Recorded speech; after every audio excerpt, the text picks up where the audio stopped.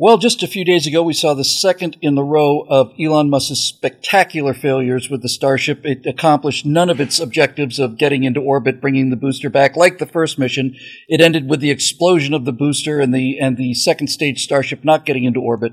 And if we have any more failures like this, we'll be on our way to Mars in about 4 years.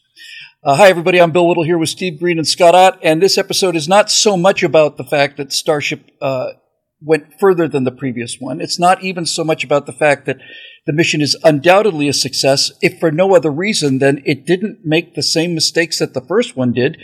They didn't end up blowing up their own launch pad because they created too much power and bouncing debris back in the engines. They got past max Q. The main reason that the second mission was a successful failure was because none of the mistakes on the first mission were repeated, and we got to learn some new ones. When I did the Apollo 11 What We Saw series, guys, back in 2019, I realized that the reason that so many people don't believe the moon landing occurred is because it's presented as if the moon landing just parachuted out of the sky. That we just simply got a rocket and went to the moon and that's it. That Apollo 11 was the first manned spaceflight ever, and that's why they don't believe it. But the thing I tried to do in that series was show that incrementalism is the way to success. Apollo 11 didn't do anything drastically more difficult than Apollo 10. Apollo 10 didn't do anything drastically more difficult than Apollo 9 or 8 or 7 or Gemini missions or the Mercury missions or the V2 or bottle rockets. It's all just a spectrum. So I think this life lesson is so important. I just want to come to it again. Steve, failure is how we learn things. There are in any new technology like the Starship, there are any numbers of bugs that are built into the system that we don't know about because we gave it our best shot, but we're not perfect. Reality is going to interfere with our engineering plans. And the only way to get this into a successful, reliable vehicle is to learn what those mistakes are. And so by learning what those mistakes are, this is a gigantic success. It's an enormous success. And anybody who says that this mission was a failure is an idiot. You have to fail your way to success. Or a liar. I'll get to that in a moment if I could make a mental note. You know, I don't know in what context I was thinking about this, but it was just earlier today. There's a really cute line from Robert Heinlein's Stranger in a Strange Land where Michael Valentine Smith, a man who was raised by Martians, had never seen a human being in his life, when he comes to Earth, is having to learn all of our ways from scratch. And on one of his first days on Earth, he discovers there are actually two ways of tying your shoes. One is good for walking, and the other is good for lying down. And this is kind of where we are when it comes to Starship. You got to learn these lessons. In fact, From the Earth to the Moon, which HBO put out, might be almost 20 years ago now. It's one of my favorite miniseries, and it covers that part of the space race from Earth to the Moon. And in an early episode, first or second episode, when Kennedy is given the direction, we are going to land a man on the moon and return him safely to Earth, a NASA guy, I can't remember if it was an engineer or if it was flight director, what's his name, but he gets the chalkboard, he gets in front of the chalkboard, he says, okay, these are the steps we have to take. Basically, these are the different flights we have to do to learn the lessons we need to get this man on the moon.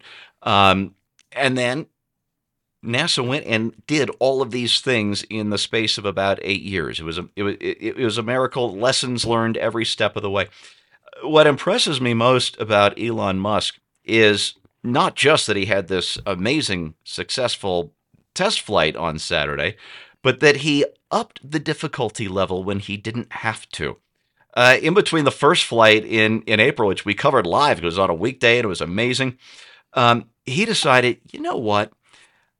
I can get 10% more mass into orbit, not just on this flight, but forever with Starship, if we do hot staging. And hot staging, the Russians do this a lot with their rockets. Hot staging, as I'm sure you know, is when you light off the second stage while the first stage is still going strong, and you get extra boost because the first stage is still lifting you when you hot stage the second one. And he decided, you know what? Screw it. We're going to try hot staging in the second test flight. The first flight blew up after 2 minutes or whatever it was. We're up in the difficulty level because hot staging is going to make a real difference in how much mass I can get to orbit. And it worked. it's not just that the second rocket flew higher and further than the first rocket. It's that he upped the difficulty level with this hot staging, and it worked. And it worked. And it worked. So, yeah, I would have been really excited to see everything work 100% and land the first stage and get the second stage all the way to Hawaii. Didn't happen. But what did happen worked. And it took me right back to NASA in the early 60s and that willingness to risk it and to know what lessons you need to learn before you fail so that when you fail, you do learn those lessons. And we're watching it happen in real time. I'm so impressed. Scotty, I have this theory, and I'm not alone in this. Most engineers, in fact, understand this. But my basic theory is, and I'm sure Elon Musk understands this, is that you're going to have to blow up a certain number of rockets to get it right. And the thing that's so frustrating about watching what's been happening with SpaceX, we did a show back in April, and I think it was your segment, Scott, where he said he's made like 1,000 changes to the vehicle, and he did it in 5 weeks. So basically, Elon Musk was ready to fly end of May. Certainly by June, he was ready to fly. He didn't get a chance to fly till November, because the government is slowing him down. They have a rival program that'll never catch him, but they're slowing him down on purpose. They're hobbling him. And the reason this is a problem, Scott, is because, as I say, there are certain bugs in the system, and you're going to have to blow up enough rockets to get all of those things fixed. If you're going to do that, if you believe that's true, and it is, then what you want to do is you want to have your failures cycle as quickly as possible so that you can get the bugs out of the system and not take a half a century to do it. And so this is the problem for me, is not that the rocket blew up, it's that he's got another 7 rockets or whatever is going to have to explode. Why can't we get them all done in 3 months and start going to Mars?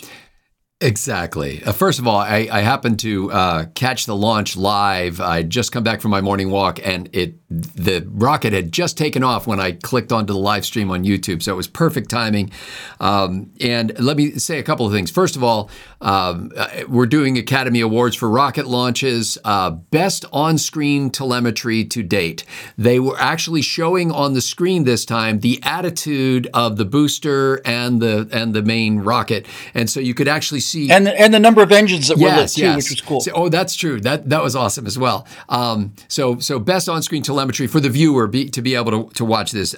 Number 2, best launch images I've ever seen. I mean, the view of those 33 rocket engines on the main booster going up there, just glorious pictures there. And this ought to be like the Best Motion Picture Award here. This is the best award of the night. Best explosion ever. I mean, this explosion, I swear, it looked like something Hollywood did because like debris was flying past the camera, or so it seemed.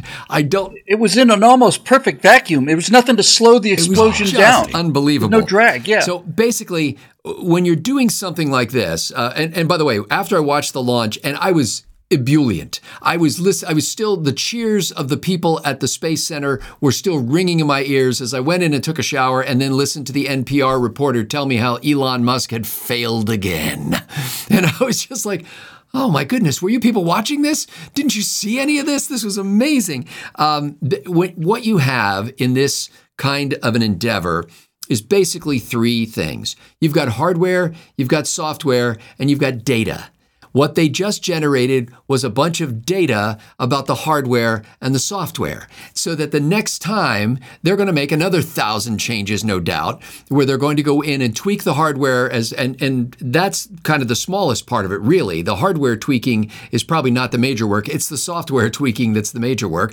And they're going to adjust the software and make some adjustments to the hardware so that the next launch, they generate more data. You want a massive trove of data that shows what works and, more importantly, what doesn't work. I mean, it's sad to say this, but the best thing that came out of the Columbia disintegration in the atmosphere was the data about foam coming off a rocket that takes off that could possibly strike a wing and punch a hole in it where hot plasma could later flow in and destabilize the craft. So every experience you have when you actually launch provides data. And this this is not only about rockets. This should be a lesson that they should teach every week in school. This is my because life is about getting data, and the only way you can get data is by launching. And if you only ever talk about launching and dream about launching and even draw pictures of launching, you're not launching. All of that stuff is called not launching. And when you don't launch, you don't get data, you get theories. So while the whole media world and political chattering class and even some of Musk's competitors are discussing theories, he's launching and gathering data, and may he do it with ever-increasing speed. Yeah. You know, I have to tell you that this understanding that we're going to fail our way to success is so deeply embedded in SpaceX that when you heard the real-time, the real-time announcement of the rocket as it's going up, when the thing exploded, there was no and no pause. The thing exploded, and I think the woman said, "Well, it looks like we just had an RUD, which is a rapid unscheduled disassembly." Yeah, it's just well, had an RUD. Okay, that's kind of fun. And they got more of them lined up, ready to go. Of course they do. And I hope the government will understand. Look. It's not going to hit Florida, okay? So get out of the way. We'll see about that. But the point I wanted to make is this: we are going to fail our way to Mars. That's how it's going to work, because this is not a failure. Donald Rumsfeld got knocked for being an idiot when he actually he came up with it, but he voiced what was really brilliant insight into the problem of engineering and life. And he says, look, we have known knowns. There are things that we know.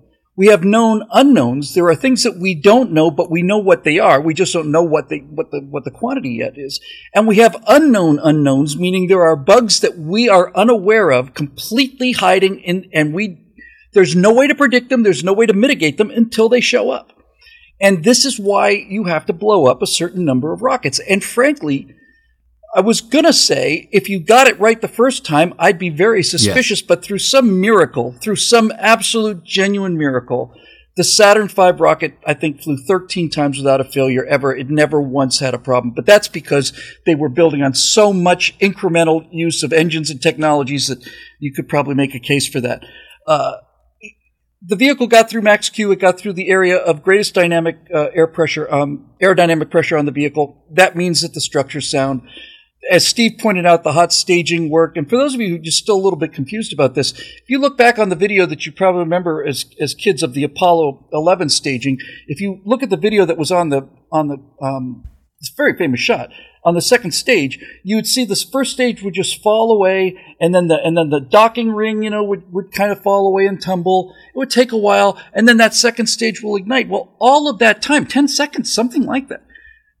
You're not getting any thrust. You're slowing down. Your vehicle is slowing down. You're not going faster. You're slowing down. Gravity's pulling you down. You got to get that back before you can gain again. So yes, it's difficult. The main problem with hot staging is how do you make sure that you don't have the booster smack into the back end of the second stage once the booster has lost all of its front end weight? Well, it turns out they did that too. So it's nothing but success. But the reason I wanted to do it was not just once again to crow about SpaceX as a rocket company. It was to crow about SpaceX as a pattern for living, as a yes. way to succeed that is not limited to rocket flight. It's not limited to electric cars. Every single one of us should have this in our bones from childhood, that failure is your friend. The only thing about failure that you should fear or be on your guard against is if you make a mistake, just make sure you don't make that mistake again. You can make new mistakes that way. You can find out what the unknowns are. But the fundamental issue of SpaceX's success was said by Elon Musk, 10 years ago, 8 years ago or something? There's a very famous line from Apollo 13 where Gene Kranz says, failure's not an option. Failure's not an option because we've got 3 human beings we have to bring back to Earth. But somewhere quite a while ago, Musk said, here at SpaceX, failure is definitely an option. That's confidence. Putting together a video showing every single one of the explosions that you had on the Falcon rocket until you got it right. Boom, boom, boom, boom, boom, boom, boom, boom, boom. means that you understand how to get through life. So this is for all of us out there, but especially you kids. Failing is how you succeed. And as Michael Jordan did in that incredible ad, he just lists all the free shots he missed, all the game-winning shots he missed, all of the times he ran over, all of the failures that he made. I fail and fail and fail, and that is why I succeed. So congratulations on your latest failure, SpaceX.